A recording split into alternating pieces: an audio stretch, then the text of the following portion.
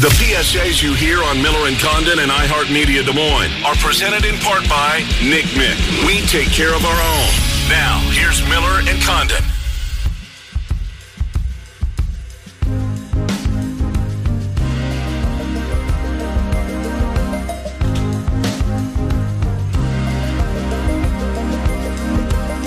I hear the drums echoing tonight. This is not who sang the song originally. This is not Africa. This is the Weezer version. The Weezer version. Yes. Not Toto. Toto, that's who sang it. Yep, that's who sang it. You're right. Couldn't pull that one. That's who. You're 100% right. Why did this one deserve a redux? So apparently the story behind it is there was a young girl. Her favorite song is this. Okay. And her favorite band was Weezer. So on Twitter, you're kidding. Every single day for a year, she tweeted to the Weezer account, play a cover of Africa. And they finally did. And it became a hit. I think it was last summer. That's tremendous. Here's Governor Reynolds. Tell me off the air. Governor Reynolds with our daily press conference. On the numbers. Today we had 482 new positive cases for a total of 3,641 positive cases. 33% of today's positive cases are related to the surveillance testing that has been done at the meat processing facilities. We had 2 new counties, Cherokee and Humboldt, for a total of 84 counties. We had 1,313 negative cases today for a total of 23,974 negative cases. We've tested 27,615 Iowans for a per capita test of 1 out of 113 Iowans. The State Hygienic Lab has 7,273 tests available. We've had 1,293 Iowans recovered for a recovery rate of 35%. We have had an additional 4 deaths, and all 4 are related to long-term care facility outbreaks for a total of 83 deaths in Iowa. 10% of all of our positive cases in Iowa have been still related to long-term care facility outbreaks, and 51% of all deaths in Iowa are among our residents of long-term care facilities. Across all of the RMCC regions yesterday, there were 214 COVID-19 patients hospitalized. 23 were admitted in the last 24 hours. 89 patients are being treated in ICUs, and 60 are on ventilators. Also in hospitals across the state, there are 4,200 inpatient beds, 553 ICU beds, and 696 ventilators available for patient care. As Iowa and the nation prepare to reopen, the ability to conduct large-scale assessments and testing is critical to understand how prevalent the disease is and how it's evolving. The amount of data available will help us start to control the virus while making evidence-based decisions about how to ease the restrictions that have impacted our daily lives and begin to open up our businesses in a safe and responsible manner. Iowa, like all states, has had limited testing supplies and resources over the course of the pandemic. While in recent weeks our supply has increased, it was still not at the level needed to further expand our testing criteria so that more Iowans who need a test get one. And as I've said from the start with the team, we need an all-hands-on-deck approach. Iowans have seen the value of what public-private partnerships can do when times call for creative solutions. A number of Iowa-based manufacturers stepped up to help us solve our PPE shortage by reallocating their normal operations to produce gowns, masks, face shields for healthcare providers and other essential workers. At the same time, the state continued to pursue any and all sources to keep PPE flowing into our supply chain. So we've taken a similar approach in our pursuit for more testing. We've worked with our federal partners to secure additional resources as new testing technology became available, including Abbott Rapid Test and serology tests to detect COVID-19 antibodies.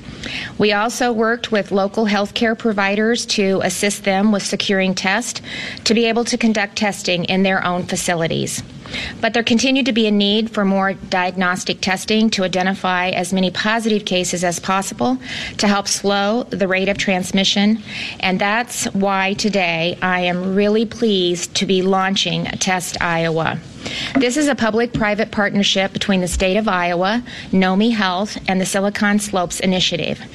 This will make available 540,000 COVID tests to increase the state's testing capacity by up to 3,000 additional tests per day, and that's in addition to what we are already doing.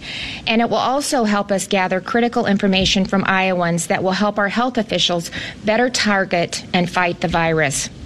Iowa is only the second state in the nation to deploy this ambitious initiative, which includes an online health assessment to determine if individuals should be tested, and drive-through testing locations where individuals are swabbed, samples are sent to a lab, and results are returned electronically within 48 to 72 hours. It's as easy as 3 simple steps. Step 1, you go to testiowa.com to complete a brief assessment that captures helpful information about symptoms or underlying conditions that you may have, as well as where you live and what your occupation is. So this type of information helps assess your eligibility for testing, and it will also help us identify potential hotspots across the state.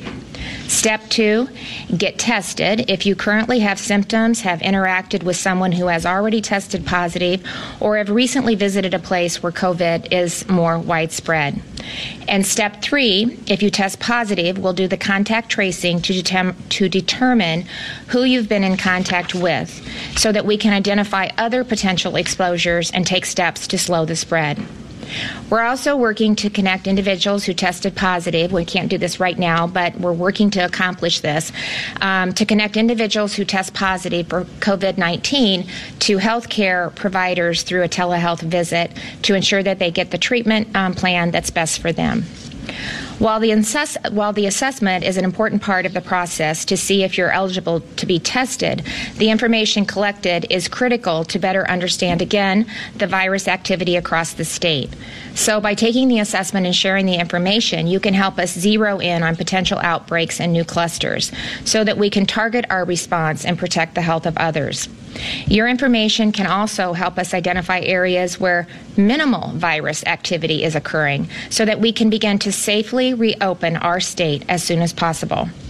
The assessment, it was created in partnership with the Iowa Department of Public Health and is conducted using the highest levels of security and privacy protection available. Your information will be used only for the purpose of combating the virus until the pandemic subsides. Once you complete the assessment, you'll receive a follow-up email with information appropriate for you if you're eligible for testing. Your email will prompt you to schedule a time at a testing location near you and will also provide a QR code that you'll need at the check-in. Iowa's first testing location will open Saturday at the Iowa Events Center North parking lot in downtown Des Moines, and more testing sites are planned for other areas of the state and could open as soon as next week. We also will be doing a site in Tama tomorrow at a long-term care facility, so that will actually be the first site, and we'll provide more details on that tomorrow. As I mentioned, Iowa is the second state to launch this initiative. Utah was the first, and today we're fortunate to be joined by Utah business leaders who are part of a collaborative coalition known as Silicon Slopes. This group came together quickly to significantly increase COVID-19 testing capacity in their state, and now we are implementing it here. With us today, I have Mark Newman, founder and CEO of Nomi Health, Josh James, founder and CEO of Domo, Spencer Steed is the vice president with Qualtrics, and Dave Elkington of the Silicon Slopes board. So thank you all for being here with us today and for our exciting announcement. So Dave, I know Iowans want to hear more about our partnership and how this testing initiative is going in Utah and what we can expect here. Yeah, thank you, Governor, and thank you for the opportunity to partner and deploy some of the things that have been working in Utah. So a little bit of background in terms of what the initiative was, because I think it'll be interesting for people to understand what the program was, and as we look into what it can do for the people here in Iowa. So this really came out of a partnership initially with the state of Utah, and there was about a dozen companies who came together and realized that we can't just rely on the government alone to be able to provide solutions. So we came together in a very tight partnership, and we found access both domestically and internationally to protective equipment, so PPE. We found access to the entire test capability, and then we were able to get access to very innovative and a unique set of technology that's going to facilitate up to 3,000 daily tests, as you just mentioned. And just to give you a reference, in Utah, this program has only been in place for about 2.5 weeks. And just yesterday, we were just shy of 3,000 tests. And the way the program will work is it's a hub and spoke model where throughout the state of Iowa, tents will then be set up, and drive-through capability to get access to testing will then become available. And the way, and you'll see here in just a minute, it starts with the assessment, just as you mentioned, Governor. People will then first take the assessment, and the assessment's really determining 3 categories. Your symptoms, if you've got any exposure to other people who have had the COVID virus, and then third, have you traveled to any areas where that could be a hotspot? Based off of the results of that, you will then be prompted to go to one of the testing centers. So it goes through a scheduling process. The way the deployment will work is initially the test first we need everybody in the state to take the assessment. You're going to hear more about why that's so important. Once the assessment, and we have a large group that have taken the assessment, we'll know where to set up the tents and where the hotspots potentially are. At that point, we will begin first with first responders. So throughout the state, we want to make sure that we're taking care of the people who are taking care of us. So we'll first have a phase where all first responders, all medical professionals will come in and get tested. Then it'll go through a progression of highly symptomatic to where eventually we want non-symptomatic people able to come in and be tested. And the objective here is to really get everybody back to work, back to the normal life, and really crush the curve and really get all of us back to our normal life. And so that's what we're seeing. We're again, a couple of weeks ahead in Utah, and we're beginning to see that. We've just announced here in Utah elective surgeries. So that's what we're looking forward to in Iowa. As more broad-scale testing is available through this program, it creates confidence. We can begin to work together. So with that, I'm going to hand over to Mark Newman, who is the CEO of Nomi Health. And this organization is the organization that's going to run operationally this whole program. Mark? Yeah, thank you. Yes, and Governor Reynolds, we couldn't be more excited to partner with you in the great state of Iowa. As Dave and others have mentioned already, the key here is an open source approach to healthcare. You've seen what happens when we kind of go for other large proprietary machines, or you name it. And what was successful for Utah was mobilizing the private sector and the supply chain behind it from non-obvious sources. Everything in healthcare has changed over the last 60 days. Where they buy their products, what they're trying to do, how they're trying to do it, and we've all experienced that. Traditionally in America, a single region might have been experiencing some sort of crisis, and there could be reallocation of supplies. When every region was experiencing a crisis, we all had to step up. So Utah was the test bed, and we're incredibly excited to bring this across the nation. It's obviously been reinforced many times of a hub and spoke model with tents and centralized assessment abilities. To reiterate, our entire goal here is to rebuild the confidence of the communities to get back to work, get back to school, and living life again. And our path and our belief is that that's through massively available, abundant testing at little to no cost to any individual. That was the premise here in Utah. We're bringing that to Iowa. It has the hub and spoke model for collection and has the digital assessment piece. Another key component here is through the assessment, each individual can self-schedule their own time to show up and when it works for them, because we want to be as flexible and nimble as possible for anyone's schedule. What all of this does, from the assessment to the scheduling to the mobile tent preparation to the automation on the back end for running the test, collecting the samples, running the test, reporting results, is that drives the most efficient capacity utilization possible. That's incredibly key here. What we found was traditional tent models in states from health systems or you name it had anywhere between 100 or 150 people per day going through it.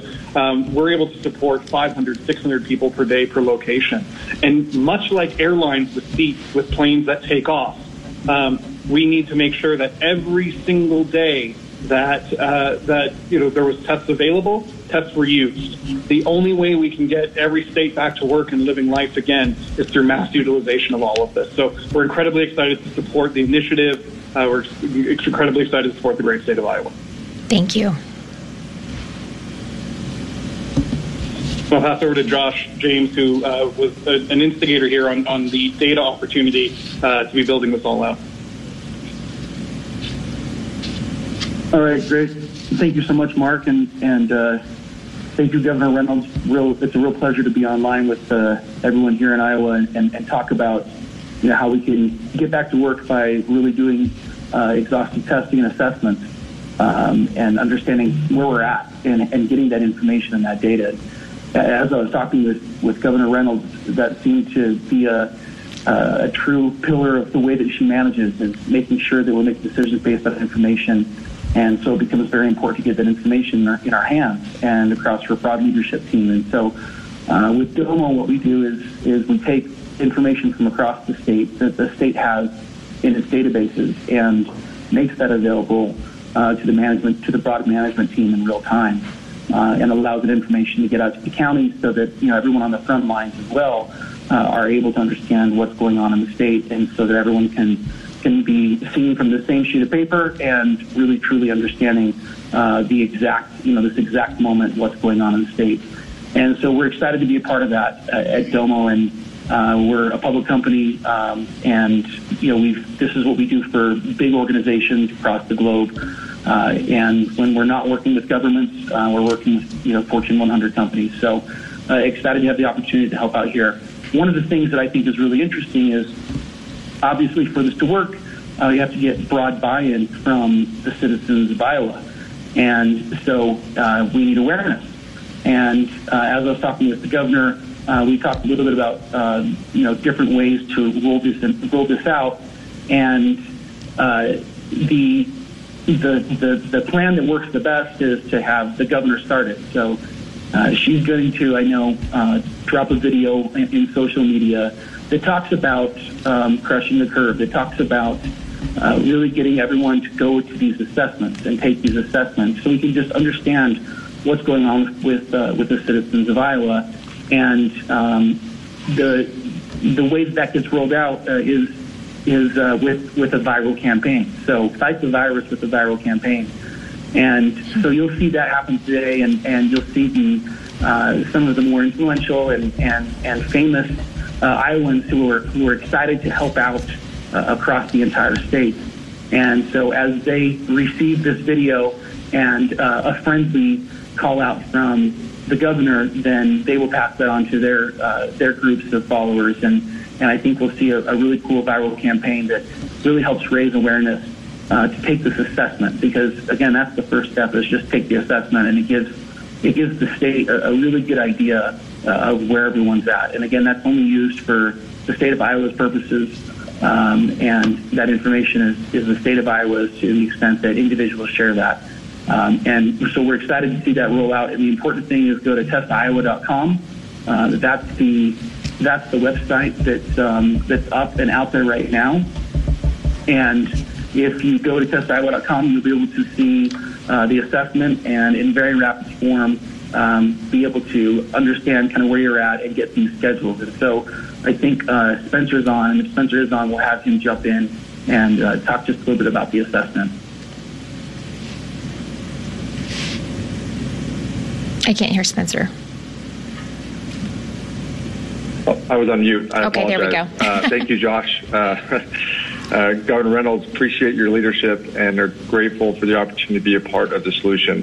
What we have found is that speed and accuracy is everything right now. And as our challenges continue to change, our ability to adapt is critical. And so, Qualtrics is a global company. We work with over 11,000 customers, including 2,800 universities. So we've been working in the state of Iowa for a long time, 8+ years, and excited to see that continue to expand. One of the important things is to be able to stay connected to citizens through the entire process, right? Whether that's from the assessment to providing results, but also checking in to see how they're doing and to making sure that they're progressing. As this virus continues to change, results continue to change, it's critical that we have access at scale. And that's where the assessment starts, by providing a human sensory network to all of our citizens. So that we can start reacting based on the results and hotspots that we see within the data. Again, we're really excited. Qualtrics is more than happy to be a part of the solution, and we're grateful for the wonderful work that this team is doing to help crush the curve, and can't wait to see the results as we implement. Thank you. Thank you, Spencer. And so look for the campaign today from the governor. I've already seen the video that she's made, and I think it's going to be in this kind of horrible time when we're all trying to do anything and everything we can to flatten the curve and get back to work. And, one of the big things is, again, getting the word out there. To go to testiowa.com. And so I think you're going to see Ashton Kutcher and Senator Ernst and Lieutenant Governor Craig, Senator Grassley, Sports Director Keith Murphy, and then also Pastor Mike Householder and Carson King will be the folks that are going to get tagged by Governor Reynolds. So we're excited to see who they respond with and see if we can spread this throughout the state of Iowa. And again, just really excited to be helping out Domo and Qualtrics and NOMI. So look forward to working with all of you, and again, appreciate the leadership from Governor Reynolds. Thanks, Josh. I think actually we have 2 already scheduled for Saturday. So even before we started, we got curious Iowans out there trying to figure out what's going on. So I wanted to say thanks to all of you for partnering with us on this important initiative. And the group is going to stay on, I think, if you have any questions, which you'll get an opportunity to have in just a moment. But first, I do want to encourage every Iowan to go to testiowa.com and take the assessment. And I want to especially urge those Iowans who work in the healthcare field and other essential services, especially our staff in our long-term care facilities and those who work in the food processing or other manufacturing facilities. This is an important step to protect your health, your family's health, and your fellow Iowans. The assessment takes only a minute, and if you're eligible, you could be tested as soon as Saturday, as I said, in Des Moines. More testing locations will be opening up soon, but we want to take this opportunity to be available to as many Iowans as possible. So the more Iowans who take the assessment or are tested, the more it will help us understand about the virus and the more we can do to mitigate and manage it, so we can get life and our businesses back to normal as soon as possible. So with that, we will open it up to questions.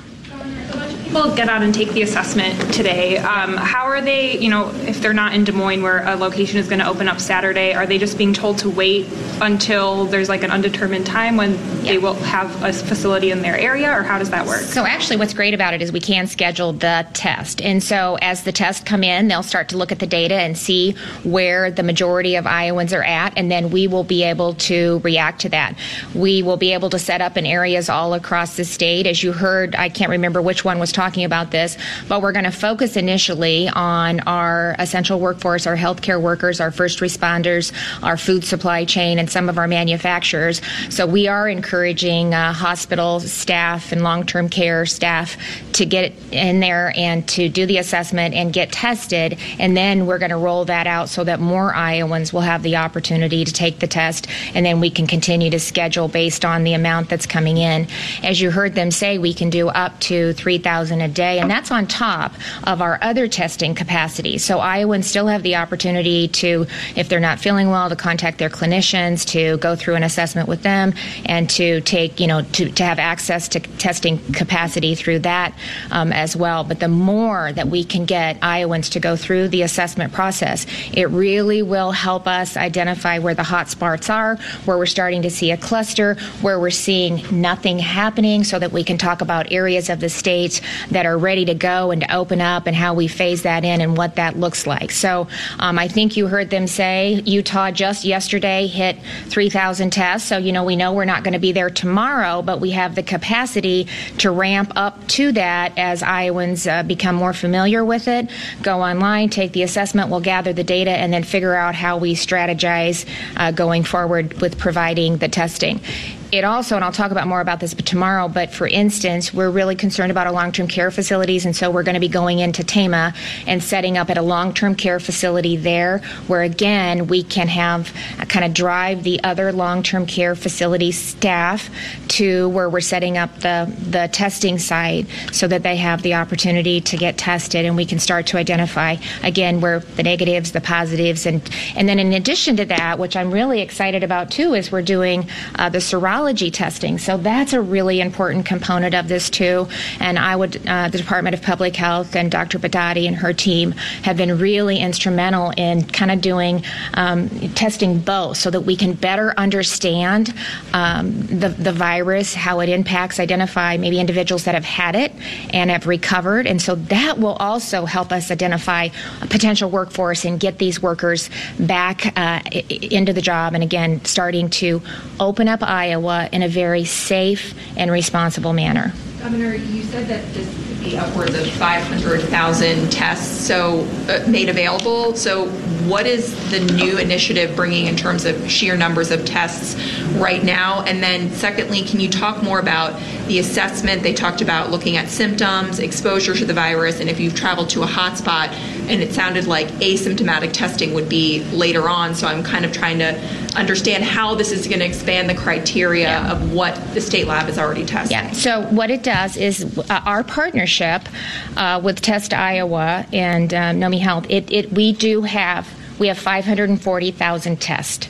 That's part of what we've been able to secure. In addition to that, they'll do the marketing, the website, the outreach, the data. So that's all included in the partnership that we have with them. Hey, if you guys need to add anything to what I'm saying, don't hesitate to step in, because I don't want to misrepresent something. So I'm not sure how we're going to coordinate that, but does anybody want to talk about your end and what it's providing?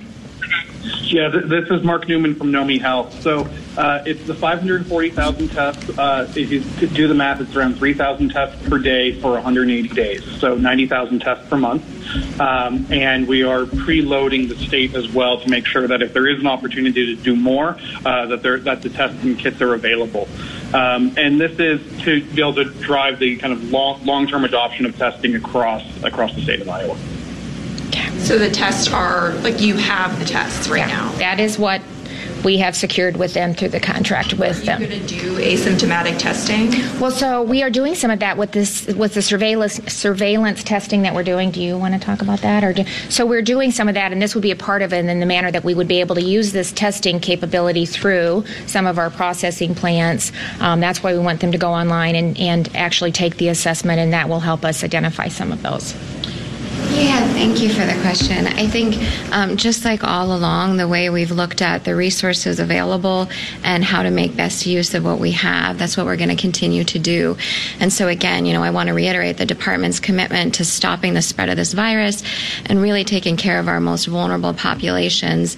And again, sharing information as we get it as quickly as we possibly can. And so having a tool like this helps us be flexible in understanding where the needs are in Iowa so that we can respond quickly and direct resources to those particular areas. And we'll continue to adjust those things as we go along according to what the needs are here in Iowa. The test going through the state lab? Yes. Governor, so Mark said that there are opportunity to do more test kits.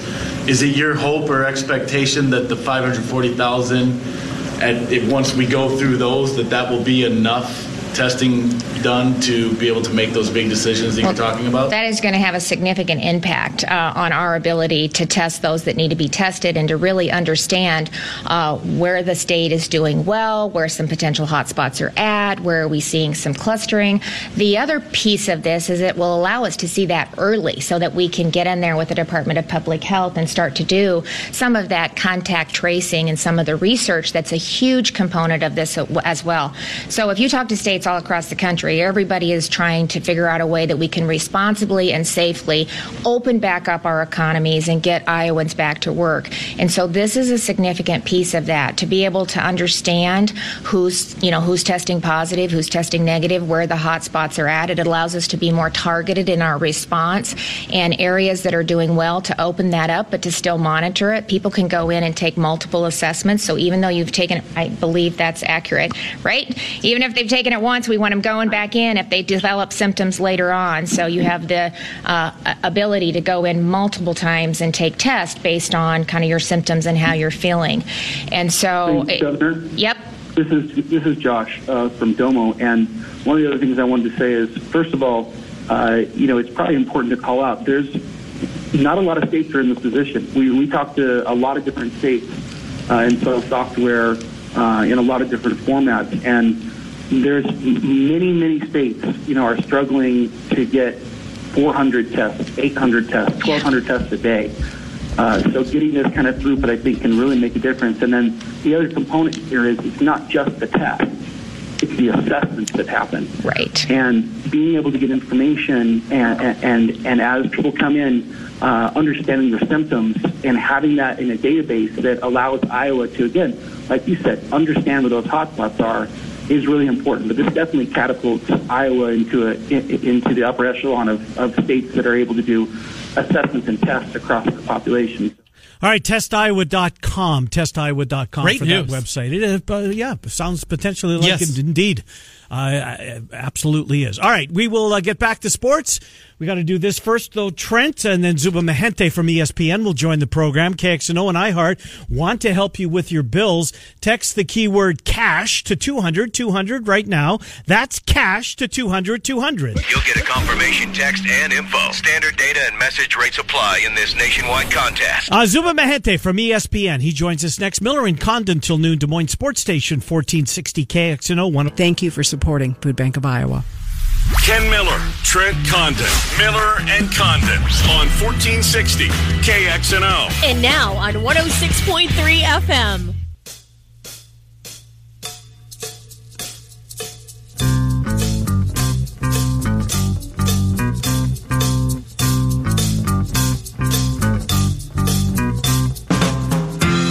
Welcome back, Miller and Condon, Des Moines Sports Station, 1460 KXNO, 106.3 FM.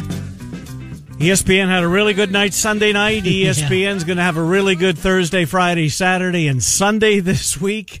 It's been content that certainly for us starving sports fans out there was terrific. Let's get our friend Zuba Mahente, Sports Center anchor, into the show. Zubin, Trent, and Ken, thanks for coming on. How are you? Good, guys. What's going on? Well, I watched Last Dance again last night, Zubin, parts 1 and 2, just to see what I had missed. And I found a number of things, including there was a little tease with Kenny Mayne and Linda Cohn. Did you see this, Trent? It was, I don't know what they called it. From time to time, they would bring like a David Aldridge in. Oh, yeah. When they were in the middle of a commercial break, they would pop on for like a minute. And Kenny Mayne there was a Sports Center clip from the mid-90s, I guess. And he was previewing what was there right now. There's a film crew that's following around the 1997-98 Bulls team, and in 20 years, or in 2020, they're going to bring this show to the television. And in that time, you're going to miss the butt fumble. And obviously, it was a spoof. Zubin, that's just one of the things I noticed that I didn't for the first time. I thought that was priceless. That was really well done. Kenny stole the show with that, and all you got to do for anybody out there, just literally Google Kenny Mayne. It pops right up. There's been so much reaction on it here.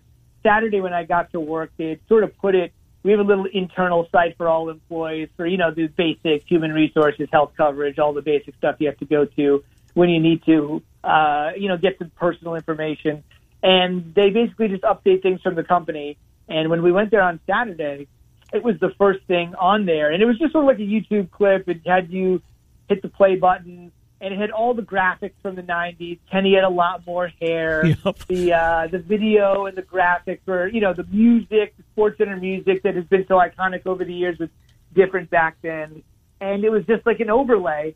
And Kenny had brilliantly sort of done it. They were able to match up the lips so it didn't look like a spaghetti western or a bad sort of movie, one of those sorts of things. And it was just absolutely phenomenal. So I would guarantee that I would actually guarantee that if you just saw it sight unseen, we're obviously talking about it here in hindsight, but if you saw it sight unseen, it did do a double take as to say, wait a minute, how could Kenny be so clairvoyant? Because the ad looked so good in terms of the way it was coming off of his lips. Obviously, after a few seconds or so, you're like, okay, it's Kenny. There's got to be something bizarre going on here. But if you were to just watch it uninitiated like you were watching another commercial, you would do a head turn and wonder what in the world was going on. So I would definitely encourage anybody, just Google Kenny Mayne. It'll pop right up. It's tremendous, Zubin. It really is. And, I missed a couple of other nuggets, but look, the ratings were through the roof, and I get it. It's going to have to come with a little asterisk, right? Because there wasn't a lot of competition. I wish it would have, obviously no one wants to be going through this. I would have loved to see what kind of numbers it would have done had we been in normal circumstances. But boy, Zubin, it is absolutely, it surpassed my expectations, and they were through the roof. They were. It was a 6.1 rating. So just put contextually, the previous highest rated, this wasn't technically a 30 for 30, but for all intents and purposes, with the amount of research, work, resources that went into it, some people will do that because, it's sort of like a singular moment, whether it's a multi-part OJ series or a one-part Miami series or a one-part Bo Jackson series.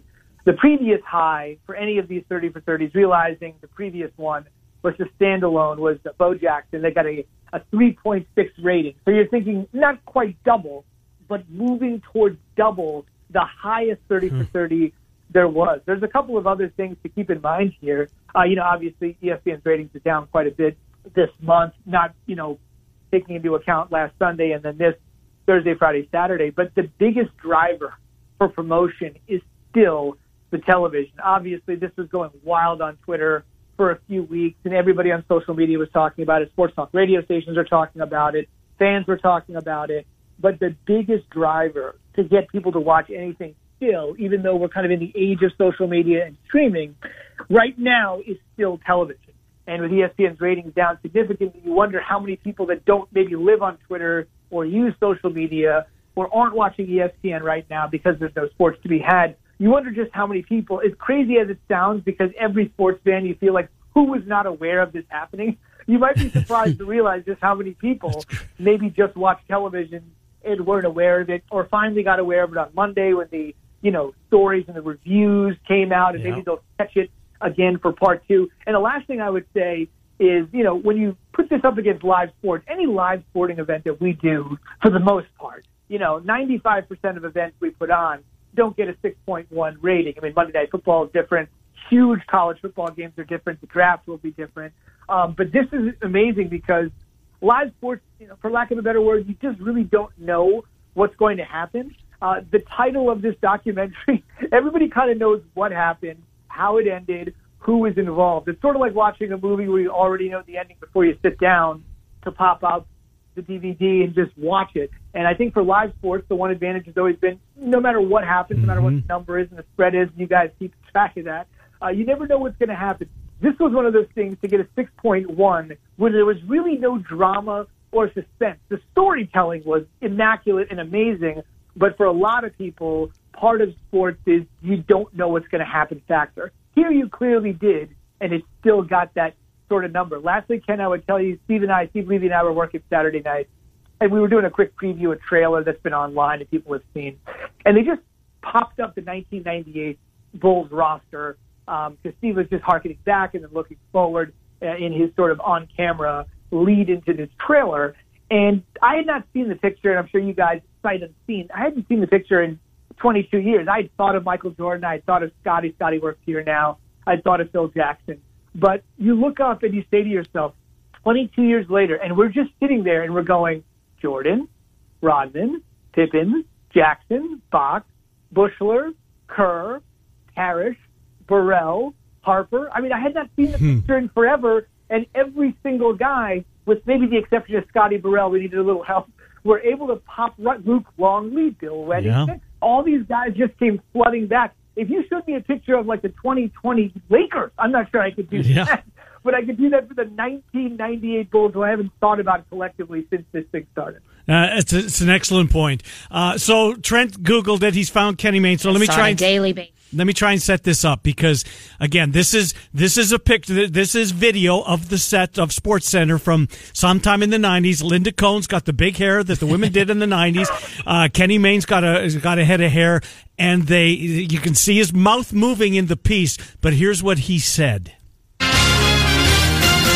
Let's get right to it. The Chicago Bulls have won their second three-peat. This is the kind of stuff that ESPN will eventually make a documentary about. They'll call it something like The Last Dance and make it a 10-part series and release it in the year 2020. It's going to be lit. You don't even know what that means yet. While I'm making predictions, jeans will get extra tight. There'll be a thing called a butt fumble, and this clip will be used to promote the documentary in a State Farm commercial.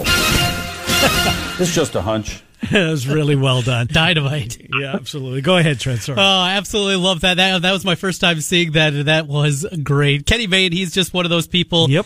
Popular figure, goofy, letting the personality fly a little bit.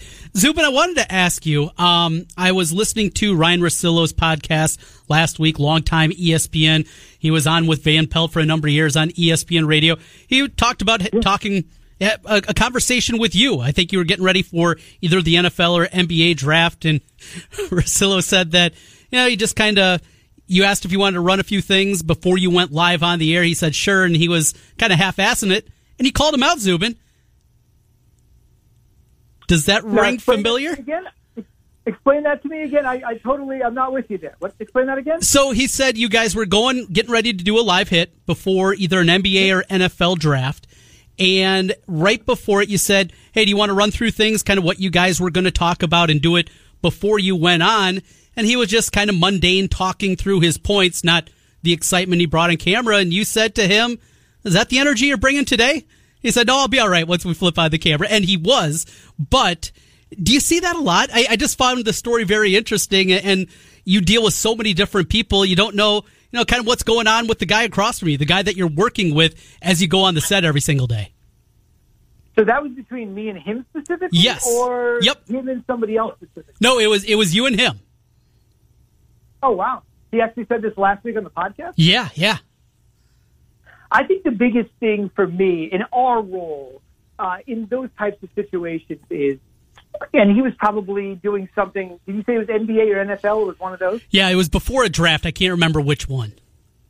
Yeah, my guess is it's probably NBA just because he is pretty plugged in with the league. He knows a lot of general managers. My biggest thing in those types of situations is, I always say this when we bring in former athletes. And to this degree, I'll put Russillo in this category just because I would look at him as an analyst. And one of the interesting things is when you bring in somebody straight off the field from the NFL or the NBA, Major League Baseball, and we've brought in a lot of new people over the years, the biggest thing that they tell us is, remember, this person, let's just call it a man for these intensive purposes, just because we have worked in a lot of locker rooms.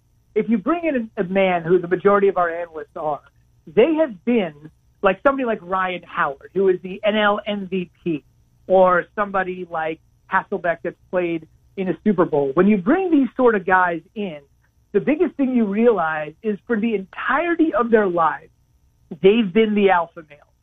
They've been in charge. It's been their way or the highway in a positive way, and they're running the ship.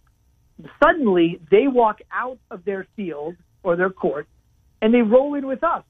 And they don't know how to put the earpiece in. Does it go in the left ear? Does it go in the right ear? Should I put my tie on my lapel? Should I put it on my suit jacket? The tiniest little details they're not aware of because it's a totally different ballgame for them.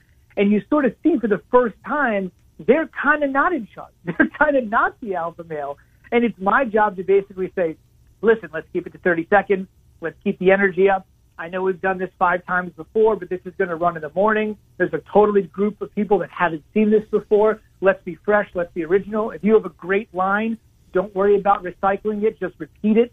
You don't have to make the great point over and over. All these little things that they may not think about. But one thing you will learn when you deal with somebody like that from an analyst standpoint is they probably got to their point in the NFL or NBA or Major League Baseball, whatever heights they achieved, they got there because they are so into coaching. So when we do something and we're like, all right, that was pretty good. I mean, it's his first day. It's his second week. We'll figure it out. The really, really good ones will come up to you and say, wait. I can obviously tell by your voice you thought that was passable, but not great. What do you want me to do to make it great? And that's what I kind of see. Number one, they're kind of an alpha male. Now they're not, so they're in a bit of a subservient role. So it's a different spot for them. But the really, really good ones that realize they're not Tony Romo out of the gate, right? They're not just magically great out of the gate. They want to know, tell me what I can do. No, I want to do this again. I know everybody's off the clock. I can leave. It's no big deal. Nobody's going to say anything. But for me to be great, I need to know every little detail. If I say a TV term that I'm just talking to the director about or somebody else about to set it up, and they've never heard the term, the really good ones will say, what does that mean? Because down the line, somebody's going to say it, and they're going to have to know what it is. So I would probably say something along those lines. They're finding themselves in a completely different atmosphere, but the really good ones slide back into playing mode or coaching mode where they just constantly want to know how they can improve. I'm going to go text Russillo afterwards and find out exactly further details for you next week. But he's doing really well out there in Manhattan Beach, California, and he's trying to become a TV writer as well. So when eventually television comes back, he should be in good shape. Well, there's worse places to be than Manhattan Beach, California. Zubin, I'm sure you've seen a former colleague of yours and, of course, a former sports WHO, Chris Hassel spoof on the draft. On a scale of 1 to 10 1 being we got this, 10 being this is going to be a disaster. What was fast forward to Thursday night with the technology? I know that there was a dry run through of the draft yesterday. Apparently, it did not go well. Can they fix it in time for Thursday, Zubin? How nervous are they? I don't think they're too nervous. I will say, that was vintage Hassel. Oh, it was great. When I worked with him at ESPN, we were more buttoned down. It's just a little different operation. But that felt like WHO Hassel, like putting on the overalls, Couturier, cornhole, or whatever that guy's name was, where he did Nebraska Spoof. That felt like that. It just felt like different. And I know he was on your station last week. I think he spoke with Keith and Andy, and he kind of went behind the scenes of that commercial. So I think that's available, I guess, on your website. I heard it. It was pretty good. I would say that I think it's going to be like a 2 or a 3, and here's why. Somebody told me this the other day. I didn't realize it. When you have the Grammy Awards, not something I watch. I'm a little bit – I couldn't recognize anybody performing. But they told me when the Grammys are on, they do a full week of rehearsal, a full week. So to bring together all these people from around the world, all these artists that are touring for one Sunday night in Los Angeles, people don't see it because it's just not really for consumption. But they practice that for an entire week. So I think this is one of those things where you're going to expect some kinks, but you're in an unprecedented situation, and you got plenty of time to work out the kinks. I also think the audience is going to be in a situation where they're not expecting perfection. Are there going to be some trolls on Twitter that obviously when something goes wrong or there's a glitch, they're going to run to post it? Sure.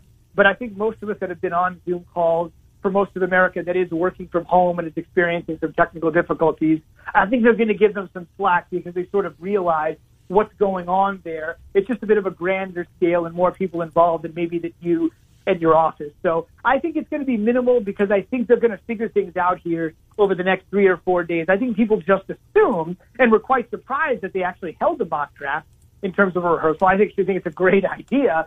But it's one of those things where many, many big events that I know of have a lot of behind-the-scenes, what they call dry runs. And I would imagine this is going to be the same thing. Predicting human behavior is a little easier than predicting technological behavior. Yeah. But I think this is going to be one of those things where if you give it to 3 or 4 days in advance notice, they can work out some of those bugs. But I fully expect there to be something happening here or there over the course of time, especially since you're talking 7 rounds. But on the other hand, Ken, as you pretty much know, I mean, I know you're a draft Nick. You love the draft. Yep. But for most people, it's really a Thursday event, right? If they can get through Thursday, it might be okay. And the one last thing I would say, it's not like a huge thing because of a point of comparison, but last Friday, the WNBA held a virtual draft on ESPN with the commissioner sitting at her place, Kathy Engelbert, like Roger Goodell will be sitting at his place in New York. I will tell you that at the WNBA draft, it definitely didn't seem like the draft picks and their families were social distancing. Everybody was sitting scrunched next to each other on a couch. So I don't know if Dr. Fauci or Dr. Birx would be happy about that, but we did do it last Friday night with the WNBA, and for all intents and purposes, it actually went really well. Zubin, you went really well as always. We appreciate it. Last Dance is phenomenal. Can't wait for Sunday night. Looking forward to Thursday in a big way as well, and we will talk to you next Tuesday. Thank you, Zubin. Take care, guys. Thanks. Good to talk to you, Zubin Mehenti from ESPN SportsCenter. Good stuff there with Zubin. Yeah, that Kenny Mayne stuff. I'm glad I watched it again last night, parts 1 and 2, because there were some things I missed. By the way, I got Randy Peterson's got a great piece on Tim Floyd. Oh, really? Because the Floyd Bulls connection. Yeah. It's really informative. I encourage you to. I think it's also been posted at USA Today, not just at the Register site, of course. But Petey caught up with Tim Floyd, and of course he's kind of on the periphery, but a big part of the story, no doubt. And Petey shed some light on the Krause Floyd flirtation. It went back 10 years before this thing started. I did not know these things. I didn't know it was that long. I remember throughout the season, though, here just the lead up and the build up. Back to the 80s, Trent, it started. That's wild. Yeah, back to the 80s. Really good piece. Randy Peterson, Des Moines Register, USA Today. You can read it at either one of those Gannett properties. Well, tomorrow, Cappy's going to be with us. Centurion Stone of Iowa makes that possible. We push back Scott Dockerman till tomorrow. Get the latest. Worse is a cinch, top 10, but it's Epinesa, Trent. All over even in the 40s. Smoke screens? He didn't run well. He didn't run well, and he didn't get a chance to run, obviously, at the Iowa Pro Day in front of all the scouts. Just turn on the tape. Just plug in the Holiday Bowl. Dude's a football player. Right. The guy that he's beating, embarrassing, is a first or second round left tackle in the draft from USC. Anyways, all right, Murph and Andy are here at 2, so that's tomorrow. Looking forward to tomorrow's show already. It's a fun one today, Restaurant Radio. Thanks to NCMIC. If you want to be part of it, you can join us on Thursday if you're a restaurant manager, restaurant employee. NCMIC makes it possible. KenMillerShow.com, Trent Condon on Facebook. Murph and Andy at 2, the Fanatics at 4, Morning Rush tomorrow at 6. Thanks for being here.